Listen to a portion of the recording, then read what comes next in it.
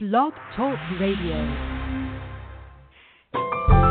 Welcome to Last First Date Radio, featuring interviews with experts in dating, relating, and mating in midlife. And now, here's your host, Sandy Weiner.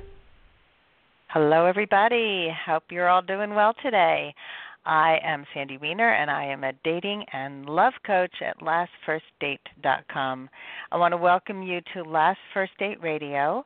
We are a featured show about attracting and sustaining healthy relationships, especially after 40. Every week I bring you in-depth interviews with top experts and cutting-edge authors in the field of dating and relationships. And today I'm going to be speaking with life coach and counselor Judy Lair about how to recognize and address triggers in relationships. As a dating coach, I help women over 40 become more confident so they can finally have the healthy, lasting, loving relationship that they yearn for. I have watched so many women settle for the wrong men, allow men to take advantage, to treat them terribly. And that's why it is my mission to help women value themselves, to become women of value, and to do that by letting go of the past, by releasing some unconscious behaviors that sabotage their relationships, and by trusting their intuition so that they can comfortably be vulnerable, open up their hearts, and create deeper, more meaningful connections. I really want women to understand men and to amp up their femininity and communicate everything that they need and want. A woman who can do all this is like candy to a man, well, a man who likes candy, but it is so amazing to a man to have a woman who takes responsibility for herself and isn't afraid to be a woman and to be strong at the same time. Every week I bring you a tip on how to be a woman of value, and this week's tip is to love yourself first. If you want somebody to love you, you must honor, respect, and love yourself first. And I like to use the analogy of imagine that you're trying to sell a product and you don't really believe in it. Would you go to somebody and say, hey, I'm selling this face cream and it's supposed to make you look 10 years younger, but it doesn't really work, but please buy it anyway. Well, that's what it's like when you expect somebody to fall in love with you if you don't love yourself first. So it may sound simple, it may sound trite, but it is so crucial and important to really take care of yourself, to practice self-care, to love yourself, and know that you have value. If you do want to become a woman of value who attracts her best partner, please head over to lastfirstdate.com, to my website, and sign up for my brand new free guide, The Top 10 Reasons Why Men Pull Away or Disappear, and how you can finally attract and keep the love you deserve. Please stop sabotaging your love life and start taking back your control by being a true woman of value. Our guest today is Judy Lair. She is a clinical counselor and a certified life coach, and she has a successful 14-year private practice as a licensed professional clinical counselor in Ohio. She absolutely loves helping people understand relationships and have successful relationships. Welcome to the show, Judy. Hi, Sandy. Good to be here.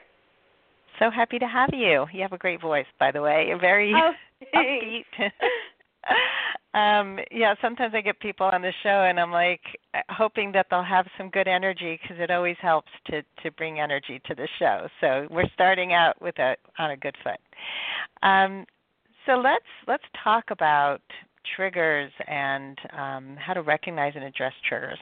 So the first question I have for you is one that I have dealt with in relationships, and it's how do you know if a concern that you have with your partner is due to a past trigger or a present issue? I love that you brought that up because that's exactly the difference that you want to figure out.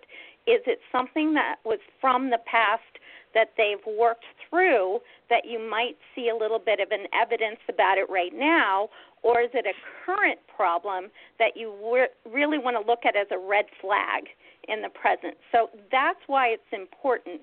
And the questions that you ask the person to find out which one it is really valuable.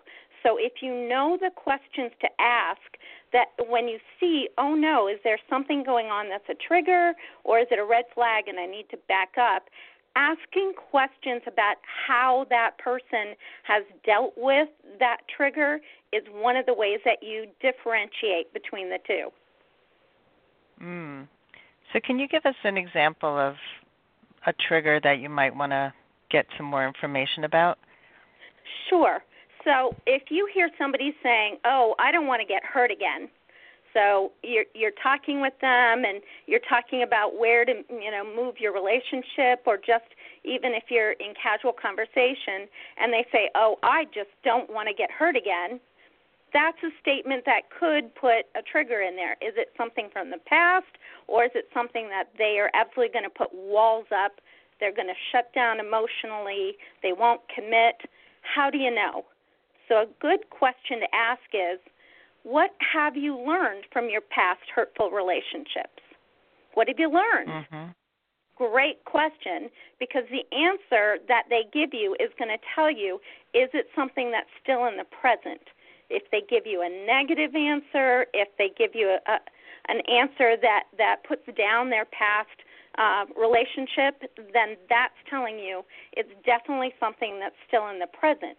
If they actually say, well, this is what I learned about when I get hurt, this was how I dealt with it, this is how I processed through it, this is how I've moved on, then that's something where they can say, well, I don't really want to get hurt again, but I know how to handle it and I'm willing to take the risk.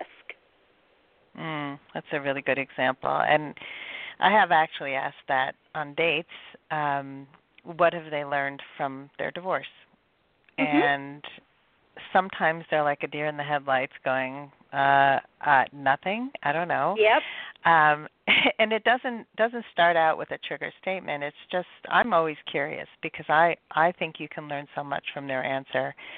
And I want to know that somebody's done the work and is not still holding on to anger and blame, because that really paints them as a victim. Exactly. I completely agree. The big answer that I want to hear from someone is that they actually went through a process.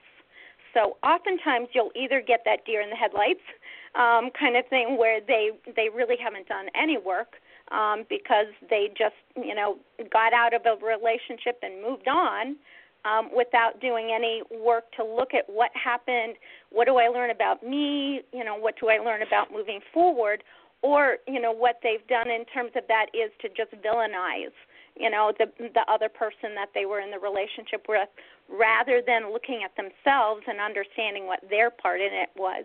So asking that kind of question that you've asked in the past is perfect. What have you learned from your past relationships?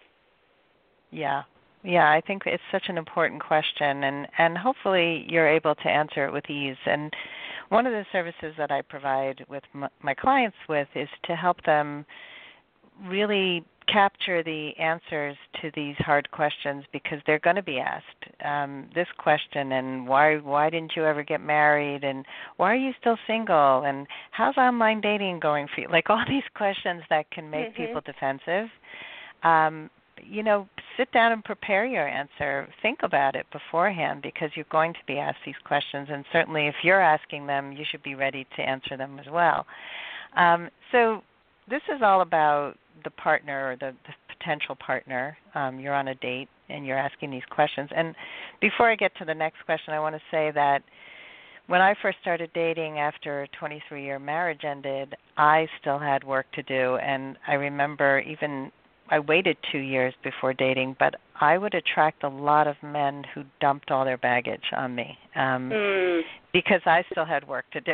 So, yes, that's true. So I would stay on the phone with a man who was bashing his ex-wife for an hour, 2 hours. She wiped me out financially because, like I was curious about people, and I wanted to hear their story, but I didn't know how to just stop them and redirect the conversation, or just to say it sounds like you're still carrying a lot of pain, and we seem to be in very different places. Like, how would you address that kind of thing? What if somebody was going on and on? What would you say? I think that dating is about learning about yourself first and learning about how you experience other people. So as you're on the phone listening to somebody else, figure out where that line in the sand is, about where it's like healthy, where you feel like you're connecting with the other person in a healthy way, that they're sharing or they're dumping. I like you using that term, the dumping part of it, because that is somebody using you, and that's a red flag. You want to see the red flag. Are they using you to dump on you without doing it a sharing thing where they're understanding that has an impact on you? So I was divorced in 1999. And so as I move forward through the years in terms of looking at dating, what I do is I wanted to figure out where that line in the sand was for me. So I would know when it felt heavy, like I'm getting dumped on, and they're not asking questions about me. It's not a conversation back and forth. And figuring out how to say, well, excuse me, I think, we're done now, or I have something on the stove, that I need to go and move. When I see that line has been crossed, and I'm trying to see if they're recognizing that and they don't, then I need to put a stop at that point, because that would tell me that this is not a good relationship for me if this person already at the very beginning is dumping on me. Mhm. Yeah, I agree. And so many women are afraid to be rude. They think it's unkind to say Right. things like that. But it's important to learn how to set a clear boundary without being mean, but just by saying, it doesn't feel like we're a good match. I wish you well. You don't have to go into a whole explanation about why you seem like a jerk. Correct. Boy, you're a selfish bastard. Right. You wouldn't say something like that. No, and if you look at dating as it's a learning experience about you at the beginning, how are you experiencing this other person? Are you experiencing them where it's opening you up and you're excited to share more because they're sharing and it's opening you up? Or, is it getting heavier and it feels, locked in? Then your ability to say, I'm experiencing this as not a good conversation, not as a good match, not as a good fit, and I just want to be upfront with that. Yeah, and how refreshing to be upfront when most people are not. So, yes. I just spoke to a new guy today who said, I'm just going to be honest with you, I don't have a car. I said, okay.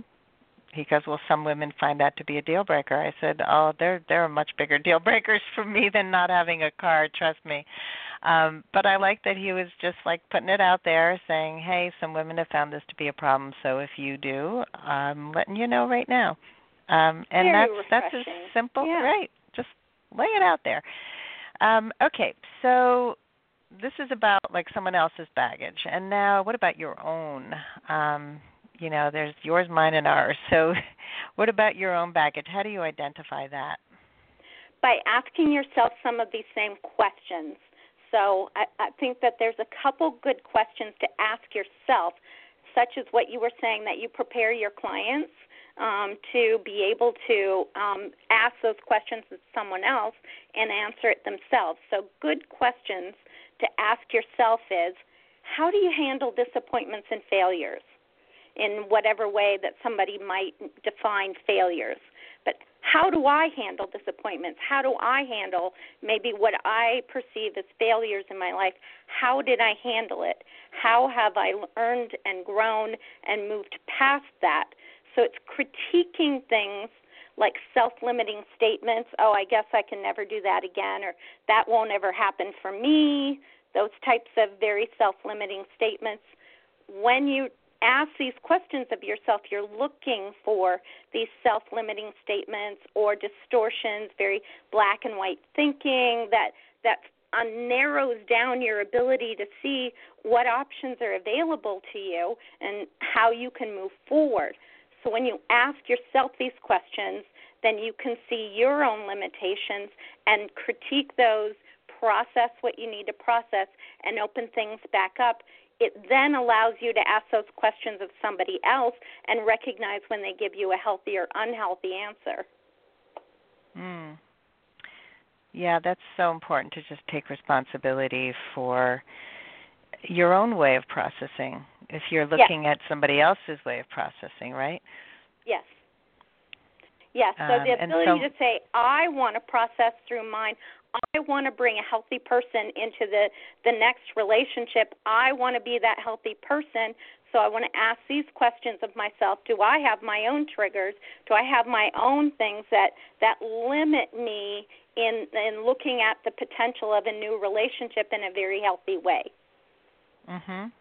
Yeah, and that's important. And also to, I think, identify if you have a strong need that wasn't met in past relationships, to also be aware of that and not have somebody dismiss you for it. So there's a distinction between a trigger and a true need that is a must-have.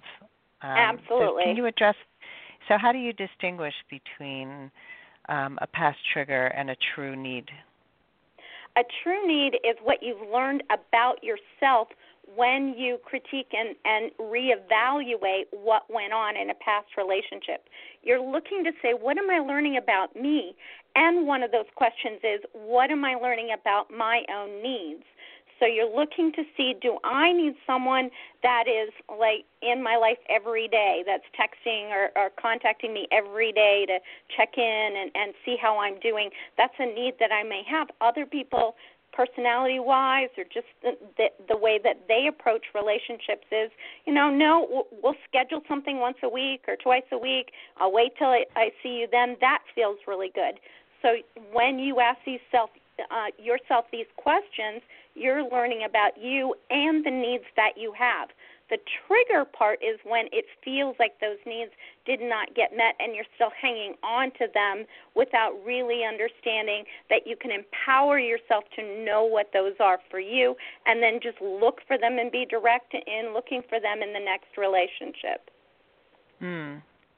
Yeah, and I think that that's a good way to distinguish. And I see that when somebody gets really defensive or contemptful, those are, to me, that feels like they're still hanging on to stuff that they haven't processed. So they're taking it out on you instead of looking within. Yes, I'm also looking for these fatalistic comments, self-defeating, fatalistic comments that say, oh, bad things are always going to happen to me or nothing ever goes right for me, whether I say that myself or the other person is saying that, looking for those kind of fatalistic kind of comments, self-defeating beliefs, I can't really do this, I'm not good at this. Those kind of things are telling you that there may be some needs within there, but the person has not yet processed enough and empowered themselves to say, I have certain needs, and that's okay. Yeah, and I see that a lot with people who come to see me, and I'm sure you do too, that they often have given up hope of having a healthy relationship. Yeah. They think it's not possible for them. I recently had a client who was basically saying, deep down in my heart, I don't feel it's possible for me. And I always help them look for evidence that's contrary and evidence in their life. Like one was, I'm going to be alone for the holidays. And then as soon as we got off our coaching call, she had 2 invitations to do things around the holidays. So, I don't have any good friends. Hey, what about those people who just called you and reached out to you and wanted you to spend the night and included you in their family gatherings? And, so it's when you get into that really bad space, it's really hard to see the good. You just focused on what's wrong. And so it's important to have the skills to be able to pull yourself out of that rut that you feel that you're in. Yeah, I agree. And I love the tip that you gave today about loving yourself first, and that actually is the key in terms of when you love yourself first and you look for ways to know yourself, know what needs you have, how to meet those needs both yourself and having other resources, other people, to meet those needs. That's how you get out of that fatalistic, nothing good is ever going to happen to me and such, and narrow, where it only will be met within a romantic relationship, the narrowing of that. So when you love yourself well, when you love yourself first, that really expands your viewpoint. Yeah, it's really true. And then you realize I am a person of value. Like, I don't want to be treated this way. And it helps you to process every date that doesn't work out, every time somebody doesn't call you when they say they will. It's more of you can tell yourself, hey, I don't want to be around somebody whose words and actions don't match. That doesn't work for me. Instead of saying, what's wrong with me? Why didn't they call? I must not be pretty enough, young enough, skinny enough, whatever enough. So people who want to really heal and move forward from their past baggage. So loving yourself first is one important part of that. What else can they do to move forward? I think that it's the law of attraction. So you attract the type of people, the type of relationships that you want around you, you attract them.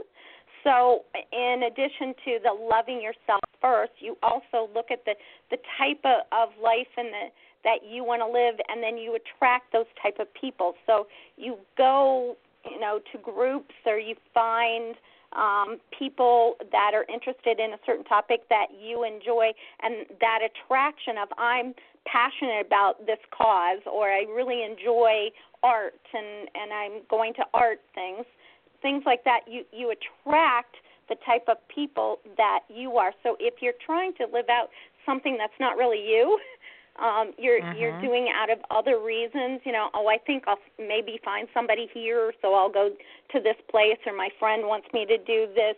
That's not really me and out of my comfort zone. Our ability to attract that vibe may be decreased because it's not really who we are, and we can open up in the areas that we are. So that's one way to attract folks.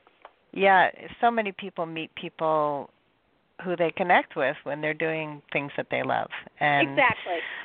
Yeah, so it's important, and I always tell people, my clients who I work with, that they shouldn't just be online dating. They should also be out doing volunteer work and being involved in activities with people who are engaged similarly, because then you're going to meet like-minded people. And don't try to be something that you're not. I agree. Good advice. So I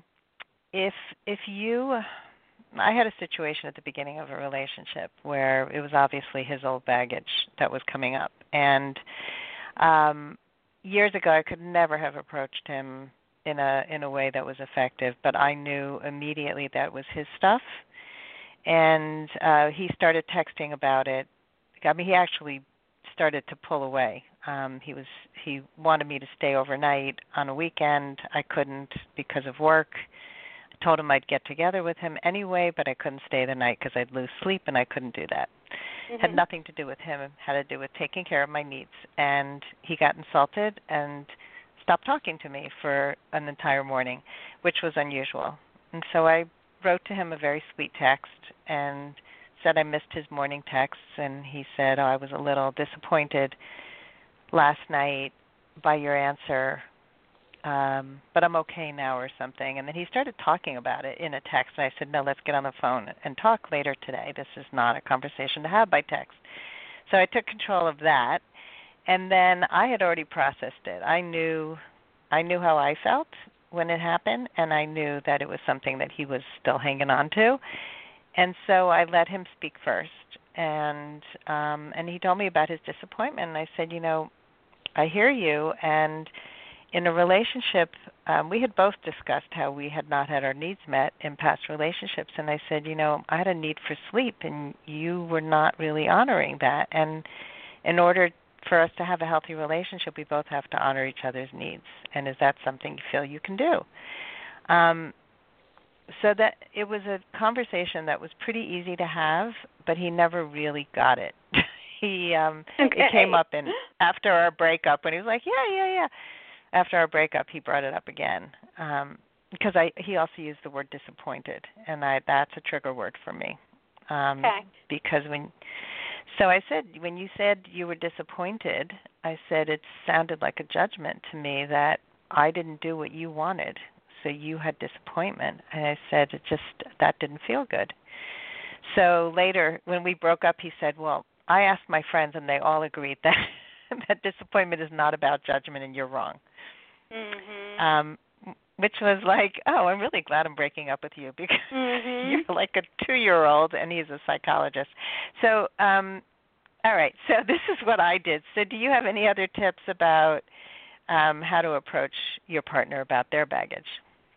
I love that question of how do you handle disappointment? So when someone says, I'm disappointed in the choice that you made, or that you did not choose to honor me or go along with what I'm saying, the ability for you to take a step back and just say, well, I appreciate you sharing. How do you handle disappointment? How do you process through disappointment? So you're asking them for their process, which, again, you'll probably get the deer in the headlights look from them, but that actually gives them the idea of, oh, there's a process. There should be a process to deal with disappointment. That's a great learning opportunity that you're giving them, and that's what's important to me, is to see, do they take advantage of that learning opportunity, and they say, I don't know, I've never thought about that question. Let me take some time, think about it, I'll come back and let you know. That's letting them know that's work they need to do, and I want to see if they're going to choose to do that work. Yeah, I think it's a great way to turn it around, and also let them know your standards in terms of processing and maturity, and who you are, and what your expectations are of a partner. And I think when we're getting to know a potential partner, we see them through these challenges and see how they stand up to them or fall apart. And I think that each one is evidence of what their character is like deep down, and who they are as a person. Yeah. So let's say your partner is willing to work on baggage. How can you support your partner and work together to heal? If you're in a relationship right now? I like to have folks be able to share with each other, I know this is my weakness. I know this is my trigger. I know this is something that when it comes about, I immediately go to a negative place, or immediately defend, or so I know what my weakness is. I know what my unhealthy response is, and then here's my plan that I'm working on to deal with it, and this is how you can be helpful to me. So that's a 4-step process. Knowing what it is that is our baggage, recognizing how it manifests, how it comes out, saying what our plan is to deal with it, and then being able to give the other person, this is how you can support me in the plan that I'm working. That is so clear and mature and wonderful. I love that. My very first relationship after my divorce, I said to the guy I was dating, how might you sabotage this relationship? That's a great question. I love it. Well, he thought I was crazy, but I was like, he goes, what do you mean? I like you. I said, yeah, but, we all do things in relationships that can sometimes sabotage. So I would love to know what yours is, and I'll share mine. And it did lead to a really great conversation. So there's lots of ways to just put the stuff out on the table. I mean, in coaching, we call it designing the alliance. And, it's like, here's who I am, and here's what you can expect from me, and what can I do to help you. And, boy, when people can talk this way, it's just amazing. You have honest relationships, which is what we all really yearn for in the end. Yeah. Well, this has been an amazing discussion, Judy Lair, and I really, really appreciate just the practical steps you've taken us through, the questions to ask, and I'm sure you have so much more to offer. So can you tell our audience how they can find you? And I know you have a free giveaway, too. I do, Sandy, yes. I really am about helping people create a life they love, and especially for leadership opportunities. When you create a life that you love, then you inspire other people to follow your lead. So folks can get information on that, including some free MP3s that give a visualization of how do you lead differently at my website, judylair.coach.com, JUDYLAIR coach.com. And at the bottom, there's Viewpoint Leadership MP3s. Okay. Well, thank you.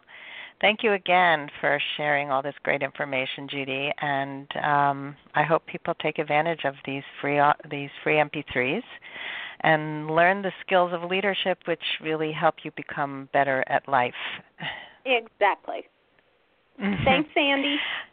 Thank you. And thanks, everybody, for listening in today. And I hope you all go on your first date very soon. Have a great day.